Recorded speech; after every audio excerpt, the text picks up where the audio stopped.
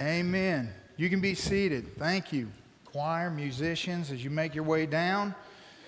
Well, you ready to study God's Word together? Let's get our Bibles out and open to 2 Kings chapter 5. So right there in the Old Testament, 2 Kings chapter 5, Joshua judges Ruth, and you get into your 1st and 2nd. Samuel, Chronicle, Kings, 2 Kings chapter 5.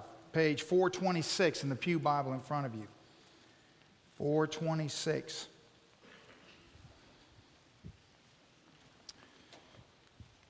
So we're going to talk this morning about the Father's heart. I think so oftentimes when we use the term heart, when we talk about somebody's heart, we can mean a multitude of different things. When the Scripture talks about the heart, it talks about the essence of who we are, the core of our personhood. And what we don't want to do is we don't want to miss the heart of our Father, the one whom we serve. And if we're not careful, sometimes we will do that. Our personal experiences, our cultural biases, all sorts of things will mislead us. Especially the flesh within us will try to mislead and deceive us into believing that God is in some ways different than He truly is, and then it can become quite a problem for us. So I'm going to pray, and then we'll begin this morning. Let's pray. Father, we thank You for Your Word, and Lord, I pray that You will open it up to us this morning, and Father God, that we'll have ears to hear, that our hearts will receive Your perfect, infallible Word. What a gift it is to us, Lord. Please instruct us this morning. Use my voice as Your vessel and speak into the hearts of Your people. May Your Spirit move freely among us and do what only He can do. And we'll give You all the credit and all the praise. In Jesus' name, amen.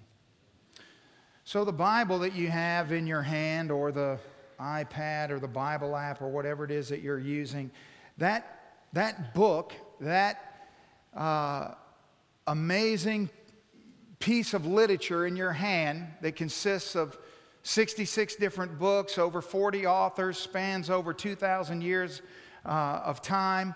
Across all the pages of Scripture, there is a singular story that's being told. There is a God who is executing this amazing plan of redemption towards His people.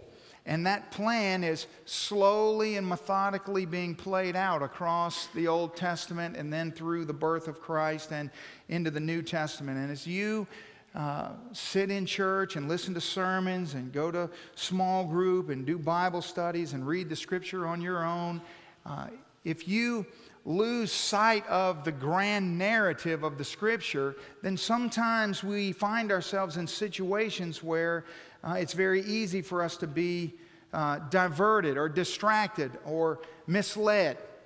Let me give you an example. In Isaiah 43, one of the most spectacular passages in all the Scripture, the Lord says, "But now, thus says the Lord, who created you, O Jacob, and who formed you, O Israel, fear not, for I have redeemed you, and I have called you by your name. You are mine." I want you to just look at that Scripture for a moment and think about who is speaking here. The God of the universe, the sovereign Lord who has power and authority over all things, who created everything, who holds it all in the palm of His hand, who is not subject to any other authority or power on earth. He can do anything He wants to do, anytime He wants to do it, and He can use anyone to accomplish it that He desires to use. And yet, this God says, "You are mine," that I'm going to establish a people, and through that people, I'm going to begin this process of redeeming mankind. Now, this same God, in the very next verse, says this: "When you pass through the waters, I will be with you, and through the rivers, they shall not overflow you. When you walk through the fire, you shall not be burned, nor shall the flame scorch you." Now, I notice, normally when I read that passage, that's the response I get. People say amen, and they like that. And I like this verse. But here's my question. Why are we going through deep waters and fires? If this God, who has all authority and power, who is not subject to anyone, if we're His, if He says, you're my people. I mean, if you read the rest of Isaiah 43, He talks about how much He loves us and how precious we are and how He has proven that through His redemption, all of these things. So here's my question. Why are we in a fire? Why are we going through waters that are overflowing? You ever asked that question? Wait a minute, God, if we're yours and you can control and do anything, then how is it the very next thing out of your mouth is, oh, by the way, before you get carried away and come to your own conclusions, here's how this process is going to work. In the New Testament, Jesus says in John chapter 16, He says, this I say to you that you may have peace. So He's going to tell us this so that we might experience peace. In the world you will have tribulation, but be of good cheer, for I've overcome the world. Have you ever stopped and just looked and thought of the paradox that's right there? What do you mean, God? How can you have overcome the world and yet we're your people, but we're going to experience tribulation? I mean, if you've overcome the world, then shouldn't that smooth things out for us? Isn't that going to make all of the troubles go away? Acts chapter 14 says, we must through many tribulations enter the kingdom of God. Now, this isn't the cheerful, wonderful way in which we like to start a sermon. But it's very important that we see the heart of the Father for who He is and not who we want Him to be. And I think that what happens is that we make this critical mistake as believers so oftentimes in the way that we deal with the situations in our own lives, in the way that we address situations in others' lives that we're able to minister to, and even the way we present God to a lost and dying world. You see, processes must never be mistaken for purposes. There is a drastic difference between a process and a purpose. A process is the mechanism that gets us to the purpose. The process is something that we experience or that comes into our lives, but so oftentimes, almost always, the process is invisible to us. We don't really see the process. We're in the process, but we don't understand what's going on around us, and therefore it clouds us from knowing the heart of the Father whom we serve, that there's a purpose in the process. The Bible says it this way in Romans chapter 11. The Apostle Paul says, oh, the depths and the riches, both of the wisdom and knowledge of God. How unsearchable are your judgments and your ways past finding out. You see, what Paul is saying to us is that the way God works in this grand plan of redemption, the way He orchestrates things in our lives, it's really past us finding out. And that's by design. That's how God is. But that's not how we want it to be, and that's certainly not how we oftentimes act like it is. You see, I want you to think a little bit about the process. In our lives, isn't it true that trouble is always tempered by time? Whatever trouble we find ourselves in, whatever tribulation we're facing, it's always tempered in time. In other words, looking back, we have this perfect 20/20 vision in the rearview mirror. We look back and we see what God has accomplished in our life. But in the midst of the trouble, we forget that it's tempered by time. That God specifically tells us certain things about trouble. For example, the psalmist says, weeping may endure for the night, but joy comes in the morning. Did you notice that what God said in Isaiah 43, He didn't say that we are in deep waters, that we're in an overflowing river, or that we're in a fire. He didn't say that.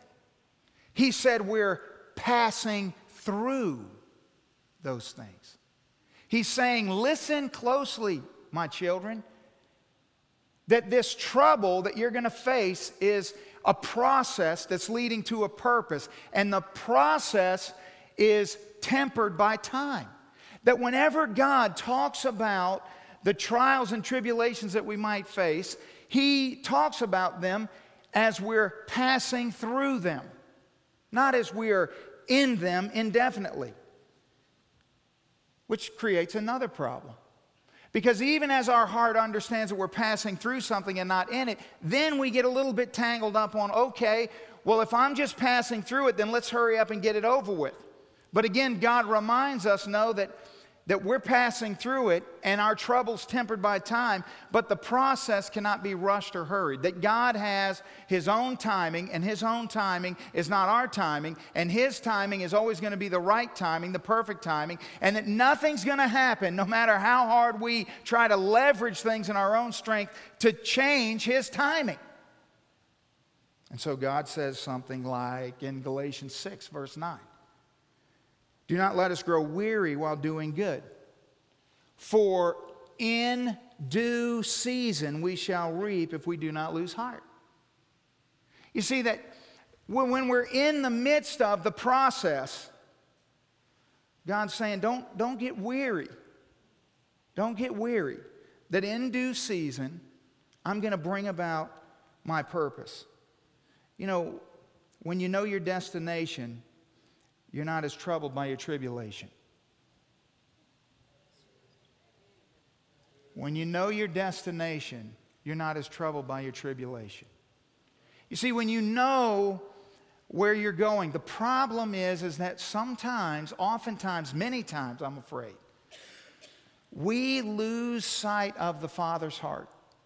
We get mixed up between the process and the purpose. We get tangled up in the time of the process, and we let our hearts get anxious and trouble within us, and then we start finding out that the more we try to resist, the more we try to fight against what God's doing, the more miserable we become, because we simply cannot thwart the heart and mind of God.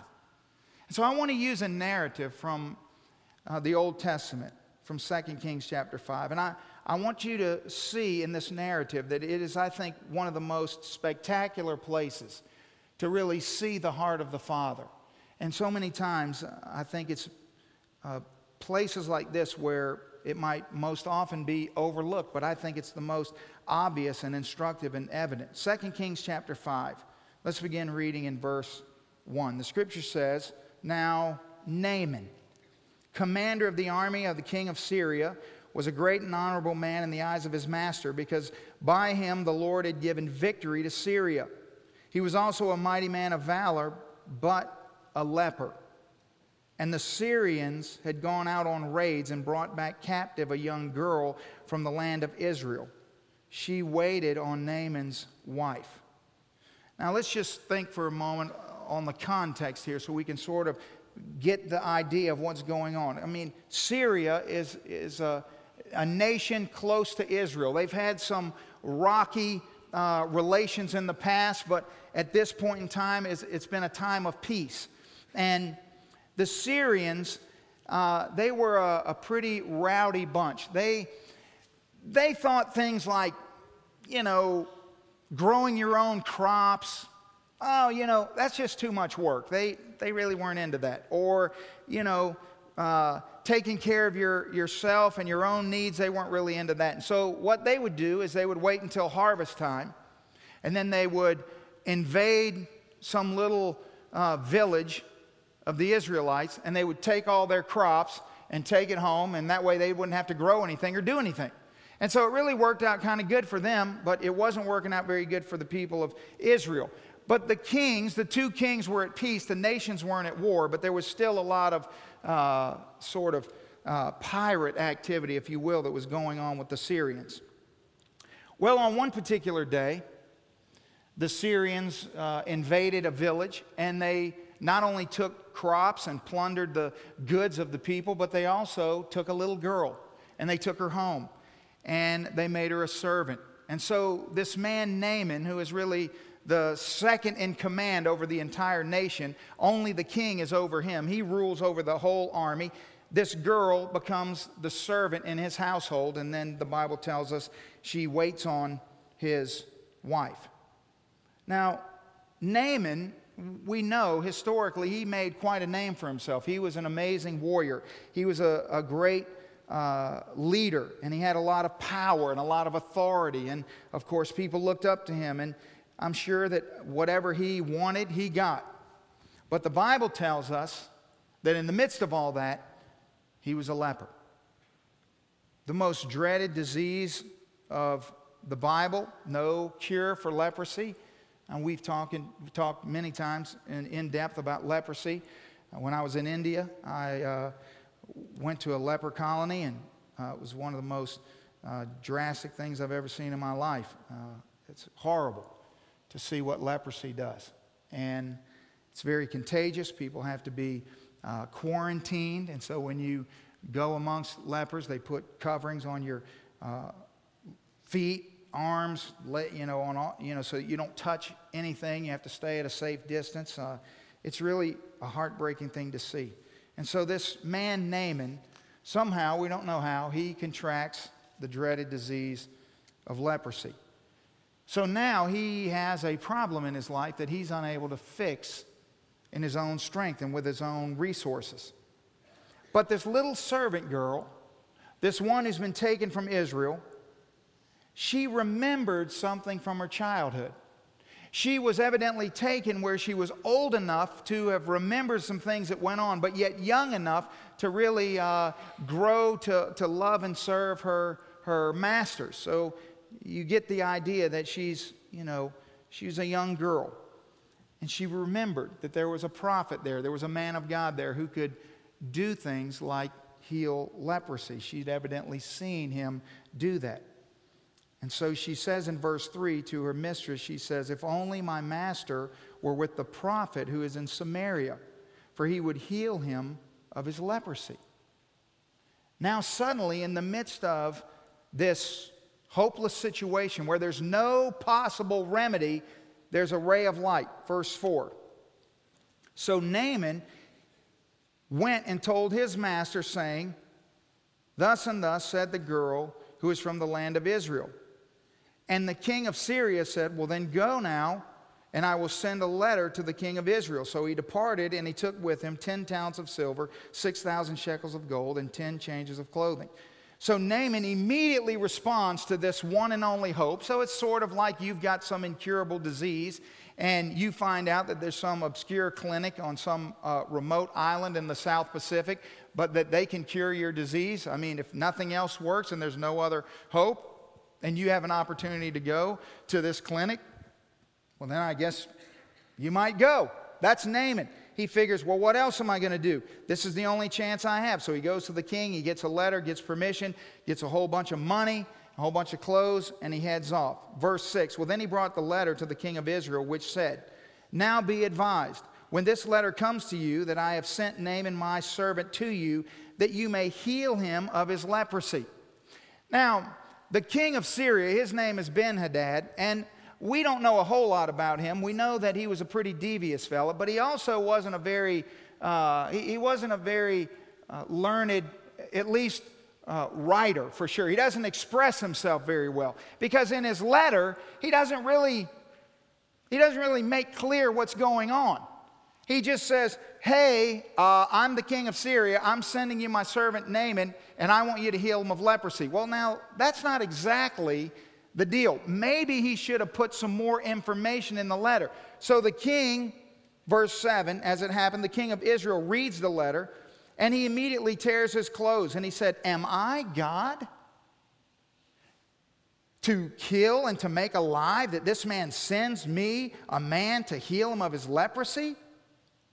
Therefore, please consider and see how he seeks a quarrel with me. In other words, Jehoram, who's the king of Israel, he's like, I can't heal him of leprosy. What does he expect me to do? And so he thinks this must be a ploy for him to start a war against us, which would make sense because Ben-Hadad's father, Syria, did the same thing to Israel when Jehoram's dad, Ahab, was the king. So this has already happened in the past. So he thinks, here we go again. They're going to pick a fight so that they can invade us and then demolish us, and then we'll have to rebuild again. And so here we go. Now here's my question. Why doesn't the king of Israel say to himself, well, wait a minute. There is this man who lives in Samaria. How is it that this little girl who was taken captive knows about this prophet, and the king of the nation doesn't immediately go, well, there is one guy. Don't you think you would have thought of that if there was a guy in your kingdom who could heal people of leprosy? That would have been the first thing that popped into your mind? Well, first of all, the king is totally consumed, I believe, with the fact that his belief is that, you see, what he believes is happening has clouded his ability to even think what's rational to you and me, because we're just reading this from the outside. We don't have any conditioned biases towards this. But notice how the king is blind to what's right before him because he's convinced himself of something that's not true. The other thing is that Elisha, who the prophet is that the girl is talking about, is not really Jehoram's best friend. In other words, they don't really have a great relationship because Elisha the prophet is always telling Jehoram what he doesn't want to hear. He's always telling him the truth, and so they have a pretty tumultuous relationship already. And so the king's just, but I think the real issue here is that he has convinced himself of one thing, and it's blinded him of the truth. So this is the first sort of scenario that we see unfold. Now look at verse 8. So it was when Elisha the man of God heard that the king of Israel had torn his clothes, and so he sent to the king saying, why have you torn your clothes? In other words, hello? Don't you know I'm here? Of course you know I'm here. Why have you not thought about this? Please, he says, let him come to me, and he shall know that there is a prophet in Israel. So Elisha sort of breaks into what the king has convinced himself to be reality and sort of shaken up his reality and got him to see what was just a few moments ago clearly there, but he was utterly blind to it. So Naaman, verse 9, went with his horses and his chariot, so that tells us he's traveling with a big posse, if you will. As he stood at the door of Elisha's house, Elisha sent a messenger to him saying, go and wash in the Jordan seven times, for your flesh shall be restored to you, and you shall be clean. Well, now, that seems clear enough. Now, I want you to see how deception moves in verse 11. But Naaman becomes furious, and he went away and said, indeed, I said to myself, he will surely come out to me and stand and call on the name of the Lord his God and wave his hand over the place and heal the leprosy. In other words, now we see that Naaman has this sort of preconditioned idea about how things are going to go. Not only is the king blind to the reality that he has somebody in his very kingdom who can heal leprosy, but now Naaman has the opportunity to get healed right before him, and he's furious. Why? Because Elisha didn't do what he thought he was going to do. Because he had his own idea about how this was going to go. He's offended that the prophet doesn't come to the door and greet him. And he's offended that he doesn't wave his hand over the spot where the leprosy is the way that he thinks he ought to go. And so he's furious. Now, what's more ridiculous? That a king is ripping his clothes when he has a man in his kingdom who can cure leprosy? Or that a man who has leprosy is standing at the door of someone who can heal him, and instead of listening to what he says, he gets furious because he didn't do it the way he thought he would do it. Well, the plot thickens. Verse 12. Then he says, are not the Abana and Pharpar, the rivers of Damascus, better than the waters of Israel? Could I not wash in them and be clean? So he turned and went away in a rage. Now we see that not only is Naaman convinced that things would go a certain way, and they haven't gone that way, but on top of that, what has been said to him in the way in which he's not accustomed to and doesn't like doesn't make any logical sense to him whatsoever. Oh, this is so important. So important. So many of you can be spared from so many heartaches in your life if you will hear what I'm about to tell you. Naaman could not rationally, in his own mind, with human logic, come to a conclusion that dunking in the Jordan River could possibly do him any good. And so he says, that's ridiculous. My homeland has 2 rivers that are way cleaner than that river. You think I've come all this way to dunk in a river? Do you know how many rivers I've passed to get here? You know, we could just stay right here all day, right at this point all day. And we could just go around the room and we could just talk about all the times in our life that we found ourselves in a place we didn't understand. And we were raging against it because we couldn't logically conclude how it could possibly be something that would benefit us, something that God would use for our good. It didn't make any human logic. Now, Elijah lives in Samaria. I mean, there's certain things that are just embedded in this story that are just right there if you really just spend any time thinking about it. He lives in Samaria. He doesn't live right in the middle of town. He lives out in podunk nowhere. And so when Naaman and all of his crew come rolling into town and give this letter to the king, and the king says, okay, well, and then one thing happens. He finds out, that we're going to go to Elijah's house, so he sends him out there. Now, what do you think happened when Naaman and his chariots and his horsemen come riding down the dirt path to Samaria? What do you think all of Elisha's neighbors did? Do you think they came out and said, oh, look, it's a parade. Oh, look at the beautiful Clydesdales clopping through our little town. Oh, no. They knew the sound of those horses. They knew the sound of those chariots. They knew exactly what that meant. Here's what they said. What is this? Why is he coming here? It's not harvest time. They took off running. They scattered. There wasn't a soul to be found. There's probably like Naaman pulls up and there's like a dog sitting there. Be the only thing just wagging his tail. Everyone else is gone. And so he goes up to he's probably thinking, does anyone live here? He goes up and knocks on the door. And so this servant comes. Now, how do I know that he's been there before? How do I know that's not Naaman's first trip to Samaria? Because he got that little girl from there. You see, the only way that little girl would have really known what she knew about Elisha is she had to live in the close proximity to Elisha. So what that tells us is that Naaman or Naaman's men have been in this region before, stealing and pillaging and killing and taking kids.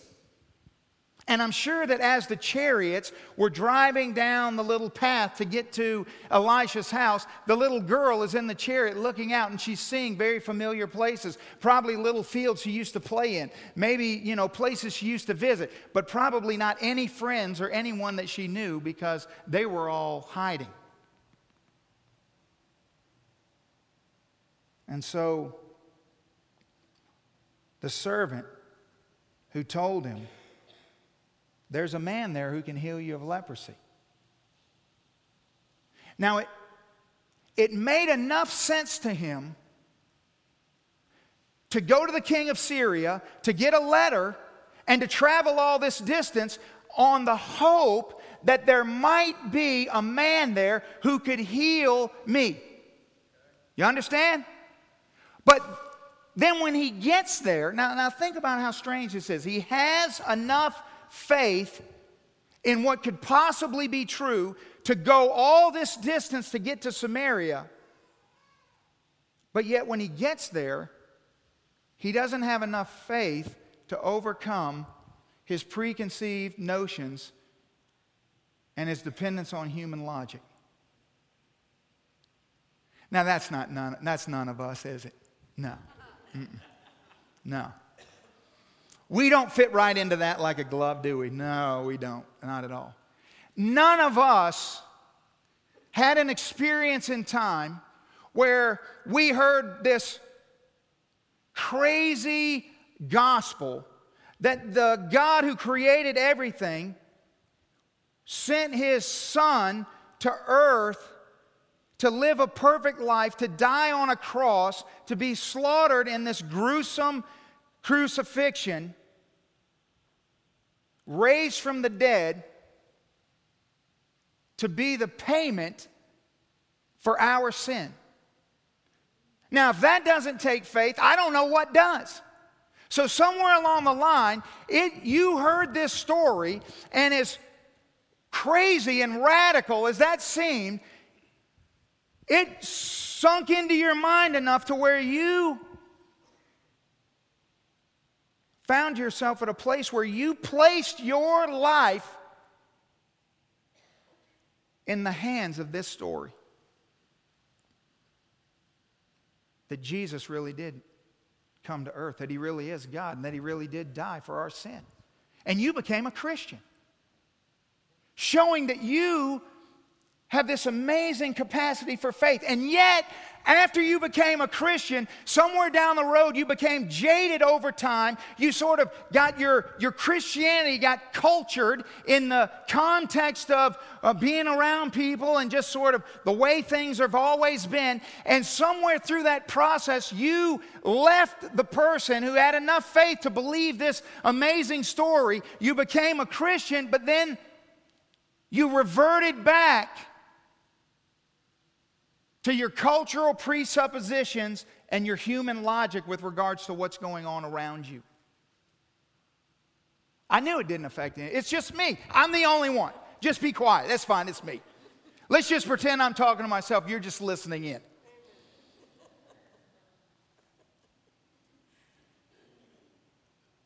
It just seems so strange. Who would do this? Who would go to such lengths and travel so far on the slim chance of the word of a servant girl and then get there? Here's who would do that. You would do that, and I would do that. That's exactly who would do that. We do it all the time. And so there's Naaman.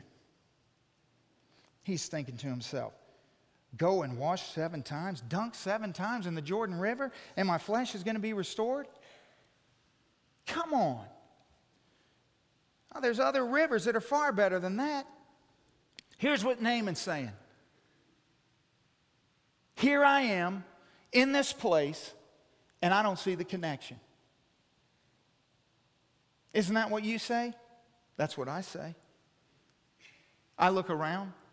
I find myself in a circumstance that I didn't expect, didn't see coming, and I don't see the connection.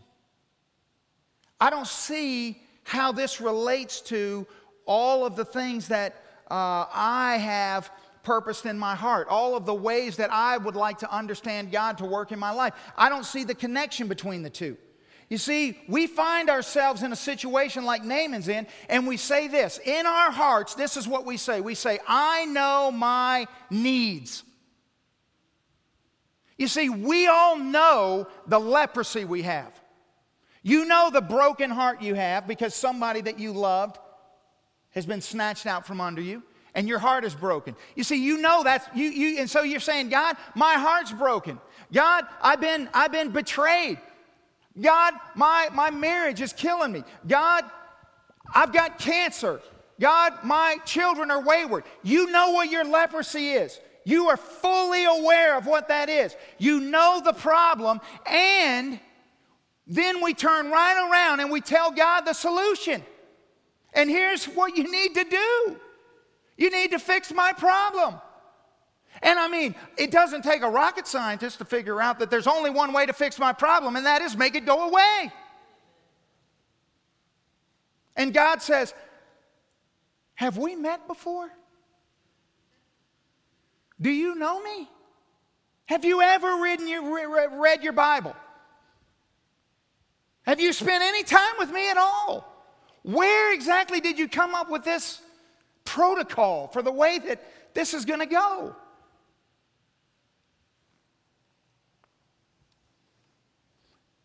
You see, processes lead to purposes. And we celebrate the purposes of God, but we do everything we can to negate the process. We don't want the process. We just want the purpose. You see, when we're in a process, we have these certain ways of responding to process. I think there's 3 just universal ways that our heart responds to the process. We say these 3 things. The first one is, this isn't what I'm used to. See, something starts happening in our life. We don't like it. We rail against it because we're not used to it. Hey, this isn't the way we roll. This isn't the way you were raised. This isn't the way we behave. This isn't what I planned for. This isn't whatever it is. I'm not used to it. And so therefore, because I'm not used to it, then it must be bad and it needs to be fixed. To which God says, excuse me? Oh, I didn't realize you were on the throne of the universe. I didn't realize that. I didn't realize that anything that you're not used to is off limits. What about this one? It's not what I expected. You see, in our heart, we build this case and we say, God, you've been doing these things in my life. Which He has. But what we do is we conclude what these things that God is doing in our life are leading to. We see these little steps that God's leading us on, and so we in our heart already decide where the steps are leading. And if the steps don't lead to where we've decided they're going to lead, then something has went terribly wrong, because we know where it's supposed to go, don't we? Because we're God. So see, if we're not used to it, or it's not expected, or how about the big one? It doesn't make sense to me. Here's the killer. It doesn't make sense to me. If I can't wrap my head around how this process is going to lead me to a purpose, then the only thing it can be is bad. It's just bad. And what happens is, the Christ follower, the new covenant believer, the possessor of the Spirit of God within you and within me, puts the emergency brake on in our life. We stop because we just can't seem to make heads or tails of it. See, Naaman turns away in a rage. We rage, we just hide the rage. We don't tell anybody how we're raging, but we rage. When God asks you something through His Word, when He speaks to you through a passage of Scripture, through a sermon, through a Bible study, when you encounter something in the Word of God that just, it gets on you, something that makes you uncomfortable. God, on almost every page of your Bible, He says something that is pertinent, relevant information to all of us as His followers. Hey, when was the last time that you just wrestled in the uncomfortableness of what God is saying to you? And so often it's not what you expect to hear. See, I think we have perfect hearing when it's what we want to hear. That's what my wife tells me anyway. But when it's not what I want to hear, suddenly so then I start flipping around. I start looking at other passages. I start trying to, mitigate the circumstances, right? I start using my scriptural knowledge to build my own case. I'm sort of like this, spiritual attorney. And I start getting all of my, evidences together. Because God has said something that I don't really want to hear, that I don't expect, and it doesn't make any sense to me. But here's the question. We all know it's the truth. I mean, I'm not talking about what might happen. I'm not talking about what could happen. I'm talking to every single one of you about what already has happened. I'm talking to you about the situation that you and I are in right now. Right now. What are you going to do? What are you going to do about that?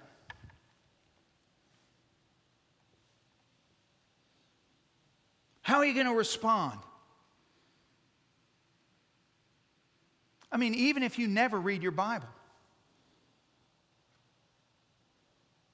if you come to this church, it's going to happen to you over and over and over.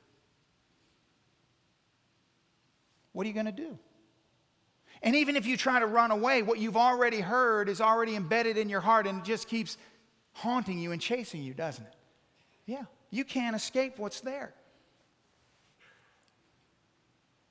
Will you trust God when you don't understand what He says? Will you trust Him when you don't have all the information that you need? Interestingly enough, you became a Christian without all the information that you need. The reason I know that is because I am undoubtedly, beyond a shadow of a doubt, I am the greatest skeptic in this room. I have never once heard any of you tell me your testimony, ever, that went like mine. Whereas a completely lost, unchurched person, after my very first visit to this church, I simply asked my wife, "Can I borrow that Bible?" Evidently, those people believe something. I'm not sure what, and I don't think it's real, but I need to read that book before I come to a conclusion. And I began in Genesis chapter 1, and I started reading all Genesis, Exodus, Leviticus, Numbers, Deuteronomy, Joshua, Judges, Ruth. I started reading. Did you do that? I'm lost as a goose. I'm reading through the Bible because I want to know what it says. Granted, if I'm honest, in my pride, I wanted to prove it wrong, but that's okay. I still read it. And when I got saved, God saved me. I didn't have all the information. And neither did you. But somehow you placed your faith, your eternity in Him without all the information, but in the throes of life, even after everything that faith, the Bible says, accomplishes in you, we then start to retreat. No, I need more. I need to understand. I need more information. I just find it amazing that we're so fickle that in the singular greatest moment in our life,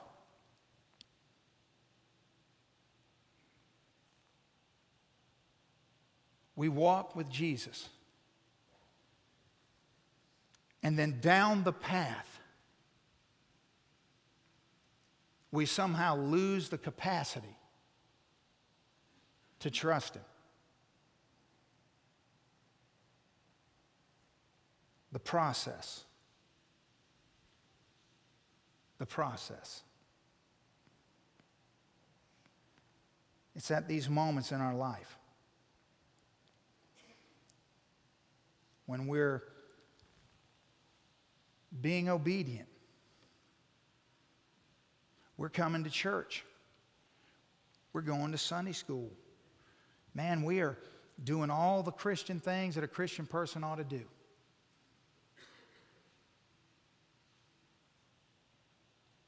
Are we really being obedient? Or are we going through the motions?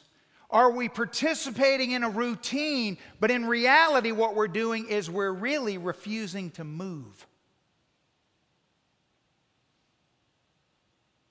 If the truth were told, our outward obedience is a cloak to conceal our inward refusal to trust. Because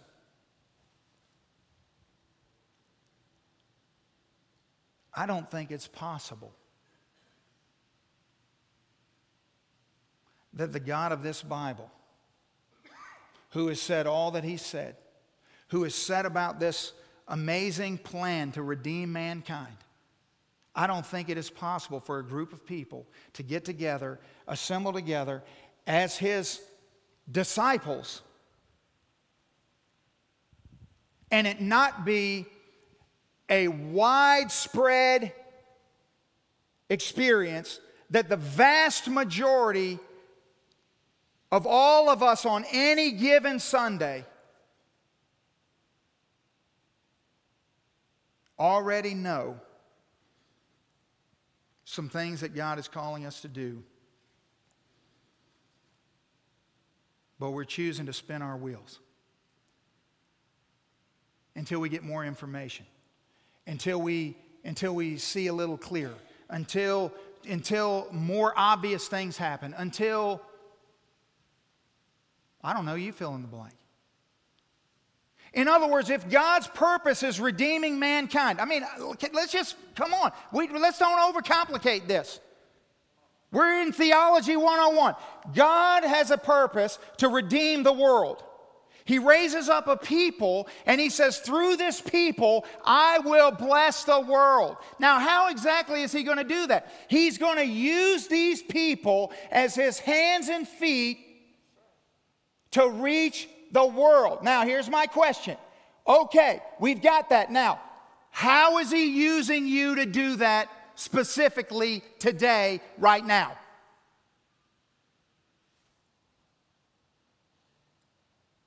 I mean, you can't say that this is the God that you serve, this is His plan, but yet I'm on a hiatus.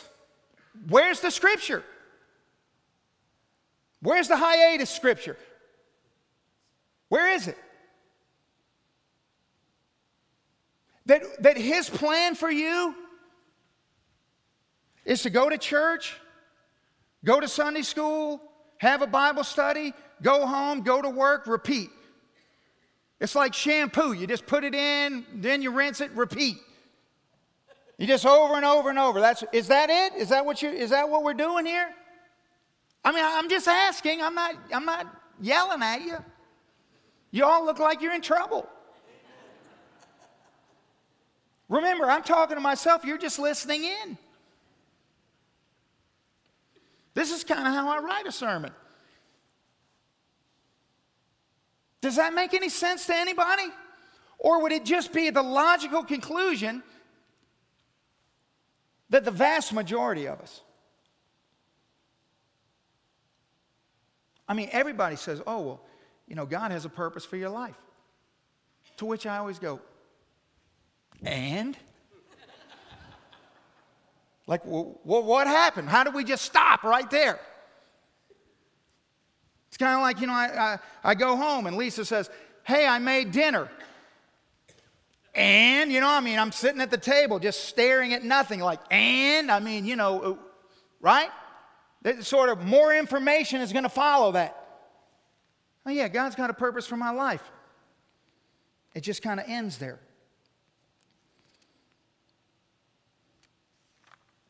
What's the process? Is there a relationship in your life that He's told you it needs to change? This relationship, it doesn't honor me. You know it doesn't honor Him. And you've made up all these excuses about why, and you just keep spinning your wheels. And more than likely, the main excuse is it's someone else's fault. In other words, I'm behaving in a way that I know is counter to the way God would call me to behave because someone else is doing something. Which again, good luck with that at the judgment seat. Just, I hate to say I told you so, but that's really not going to go well. How is it that we know what we're supposed to do, but we don't do it? How has God called you specifically to serve Him? In other words, do not say God has a purpose for my life. From now on, I want us all to say, God's purpose for my life is. What is it? And if you don't have an answer to fill in that blank, then how can that be true? How much mental gymnastics does it take to convince yourself that God doesn't have, that you're waiting for God to show you? I don't believe that. I do not believe that. Now, you may be serving God in this specific way, and He may be going to lead you in another way in the future, but there's no way that you're not serving God in a strategic, specific way, and that's His will. That's impossible. It's impossible. Now, how many Christians are running around? God's got a purpose for my life. I ain't got a clue what it is, but I know it's there. Someday we're going to get to it. I'm not really sure. Or, it's for me to get to heaven. No. If it was for you to get to heaven, you'd already be there. You see, if God has all the information, this is the million-dollar question. If God has all the information, which He does, if He has all the information, why doesn't He just tell us? Maybe you've tried this in your prayer life. God, I know you know. I know you know how this is going to end. I know that you know how much this breaks my heart to see this person that I love in this situation or act in this way, or for this to happen, or for this terrible trial that I'm in, or whatever it is. And God, I know that you know all that. So if you would just tell me, if you would just explain to me, if you would just show me that here's the day that my prodigal's going to come home, or here's the way that my cancer is finally going to come to an end, or here's the reason or the behind the process that I can't see. If you would just show me all that, I would be fine with it. To which you hear silence. Why? And then you can build another case against God in your head. Well, then you see, God, if you were really caring and loving like you say that you are, you would tell me. Again, way wrong. Not true. Now let's just, at this point, you might as well just surrender, right? To the reality that if God tells you about the process, what's going to happen? If God tells you when the prodigal is going to come home, if God tells you how the cancer is going to turn out, if He tells you about the trial you're facing, if He tells you about the suffering that you're in, if He tells you about that process, what are you going to do? The same thing you've always done. You're going to somehow weasel your way into taking credit for what happened. Which is why God never tells us. Because this life is about faith. We don't walk by sight. We walk by faith. This whole relationship that we're in with Him, it's one based on faith. And if I know all the details, well, then that doesn't really take any faith, does it? No. So what I'm saying is what so many people would call walking with God is actually standing still with your arms closed. And the whole time,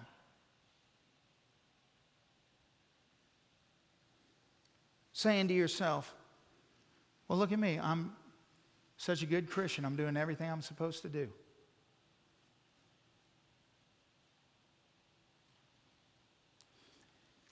Here's what Madison said in her testimony. I almost fell out of my chair when I saw that this morning. She starts by saying, God is all powerful and He can do anything He wants to do. And right then I went, uh-oh. I think somebody's meddling in my sermon. And then she said this. If God wouldn't have taken something away from me,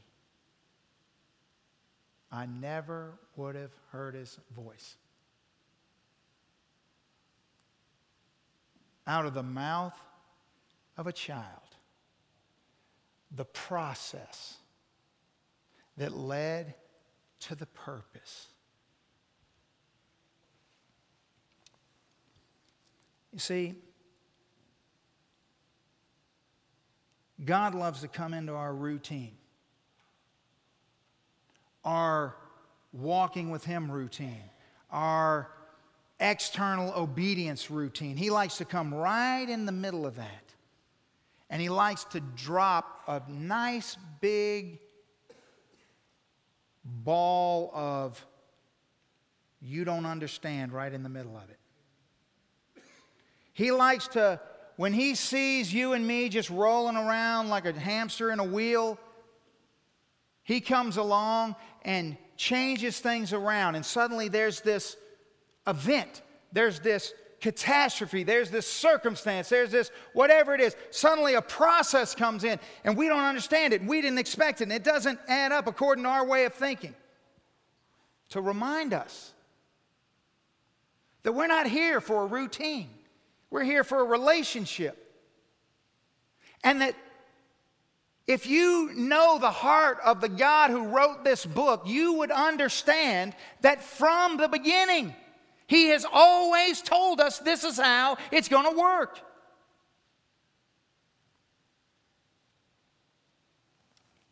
So, verse 13, Naaman walks away in a rage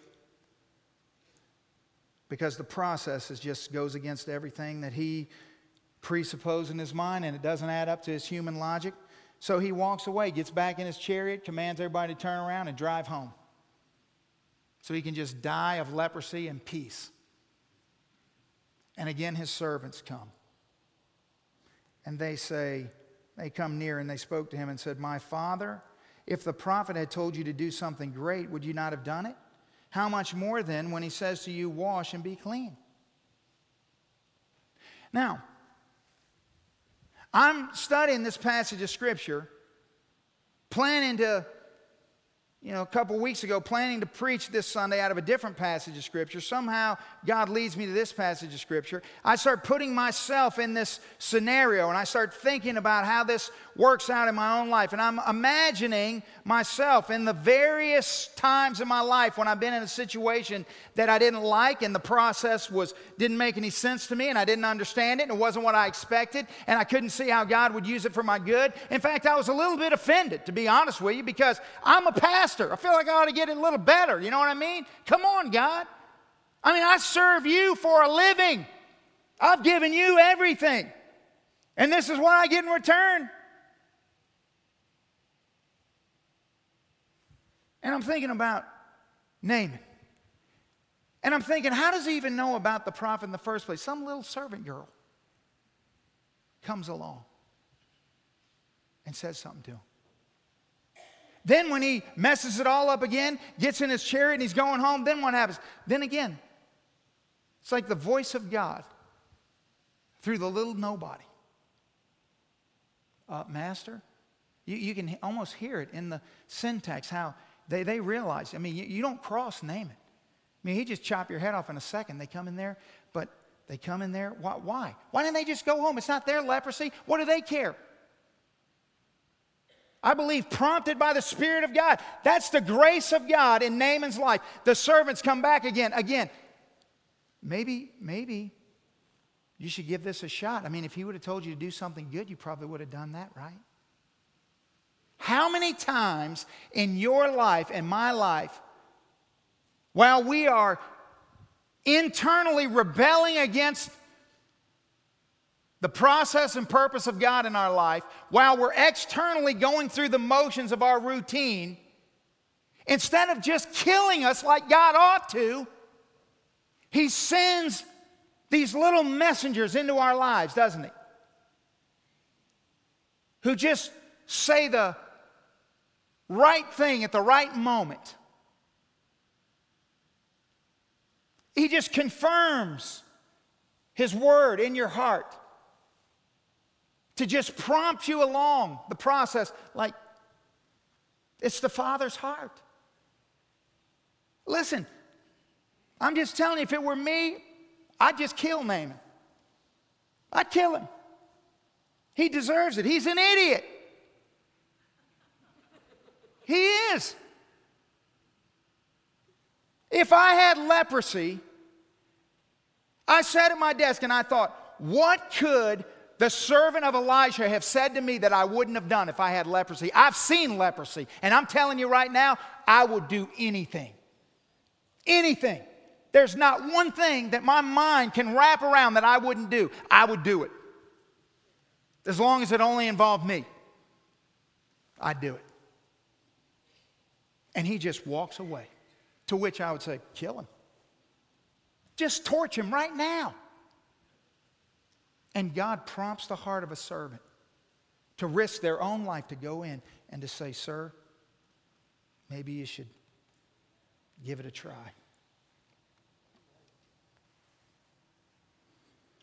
In other words, Naaman,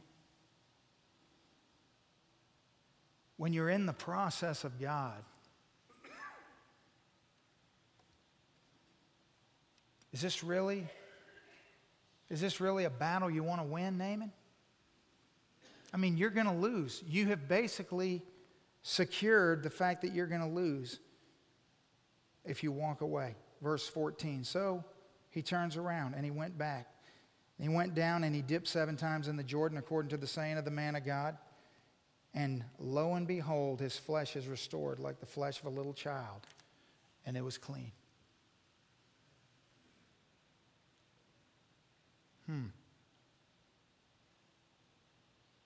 So what's the purpose of God? To heal Naaman's leprosy? You think the purpose of God is to fix your problem? You think the purpose of God is to heal your infirmity? You think the purpose of God is to fix your relationship? You think the purpose of God is to accomplish the things that you've determined in your mind that God ought to fix? Do you think that's the purpose of God? Because I'm telling you, that's not the purpose of God. Verse 15 tells us what the purpose of God is. So Naaman returned to the man of God. He goes back to Elisha, he and all of his aides, and he came and he stood before him and he said, "What an amazing river that Jordan is. I never knew you had such an amazing river flowing right through your country." He said, "Boy, you are some prophet, Mr. Elisha. Great job. Who knew you were here? I mean, you ought to, do some public speaking or put some billboards up or something so more people know that you exist because, you're kind of flying under the radar." That's not what he said. He didn't say anything about the river, the prophet, the healing. In fact, there's never another mention of the leprosy. No. He returns completely healed. He could have just went home. But he takes all of his people, all of his aides, he goes all the way back to Elijah's house and he says to Elijah, "Indeed now I know that there is no God in all the earth except in Israel." That is the purpose of God. See, the purpose of God for you is for you to be a vessel, a means of His glory. You understand that? That it's about Him using you for His glory. And let me tell you what never brings God glory. Your routine. Your routine does not bring God glory. It's when you are obedient and you walk in the Spirit. Paul taught us in Galatians, when we studied through Galatians, that when we walk in the Spirit, we cannot sin. It's in the flesh that we get tangled up into all of these ideas that we have. And all these, our need to have all the information and the understanding, our need for it to fit into our context, for it to make sense to us. And how many times, on how many pages, through how many different authors, through how many prophets, through how many gospels, through how many prophecies does God have to scream from the top of the mountain to say, it's never going to make sense to you. You can never understand me fully. I'm too glorious for you. I am redeeming the world. Now, God's not saying this, Tony is, but here's what I think the next sentence is. And we would have already been done with this if y'all got this a few thousand years ago.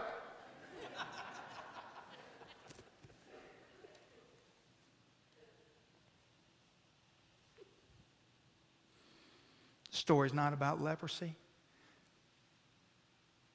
Your cancer is not about cancer. Your prodigal is not about a prodigal. Your struggling marriage is not about a marriage.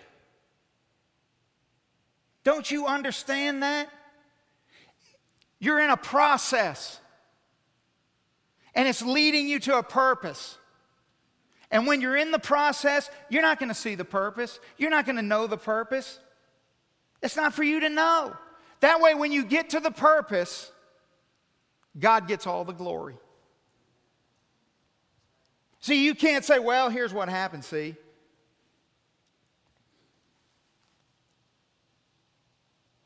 I just felt led of God to go to MD Anderson, and MD Anderson healed me. Oh, is that how that went down? Oh, you see, what happened was I started praying every single day, 5 hours a day, for my prodigal child. And on the 17th day, they came home. Oh, is that how that happened? No, that's not how that happened. What happened was God brought them home. God healed your cancer. God moved in your marriage. God did this. God did that. You didn't do that. God did that. You're in the process. And when you get to the purpose, if He doesn't get the glory, then you miss the purpose. So I'm back to my original question. God's purpose for my life is what? How are you specifically serving God's purposes? How is He using you right now, today, for His glory?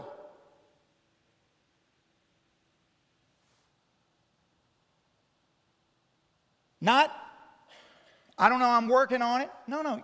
You don't have anything to do with that.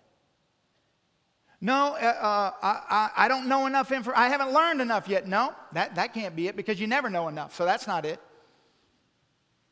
Well, I've got to get enough. Well, what is it? He said, you're my people. You're my people. I have all authority over heaven and earth. Now I want you to go make disciples. I want you to teach them and baptize them in the name of the Father, Son, and Holy Spirit. That's what I want you to do.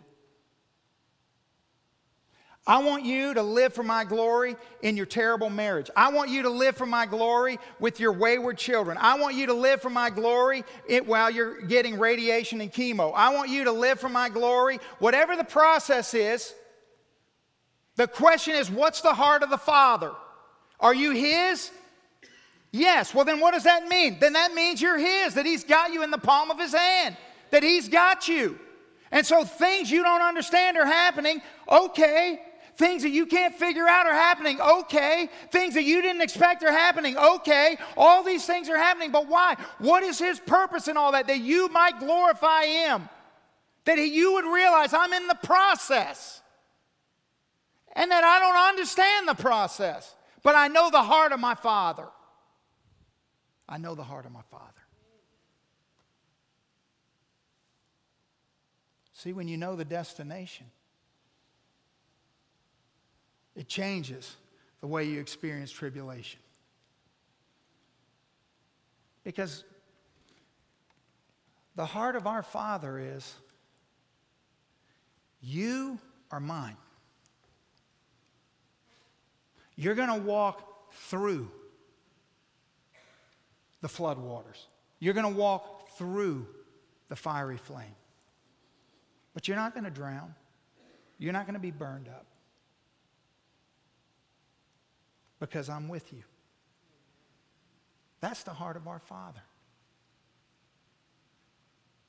Now, what I don't want to happen today is I don't want you to get up and walk away from this moment and think, wow, that was really informative. Oh, it's so true. It really got me to thinking, none of that.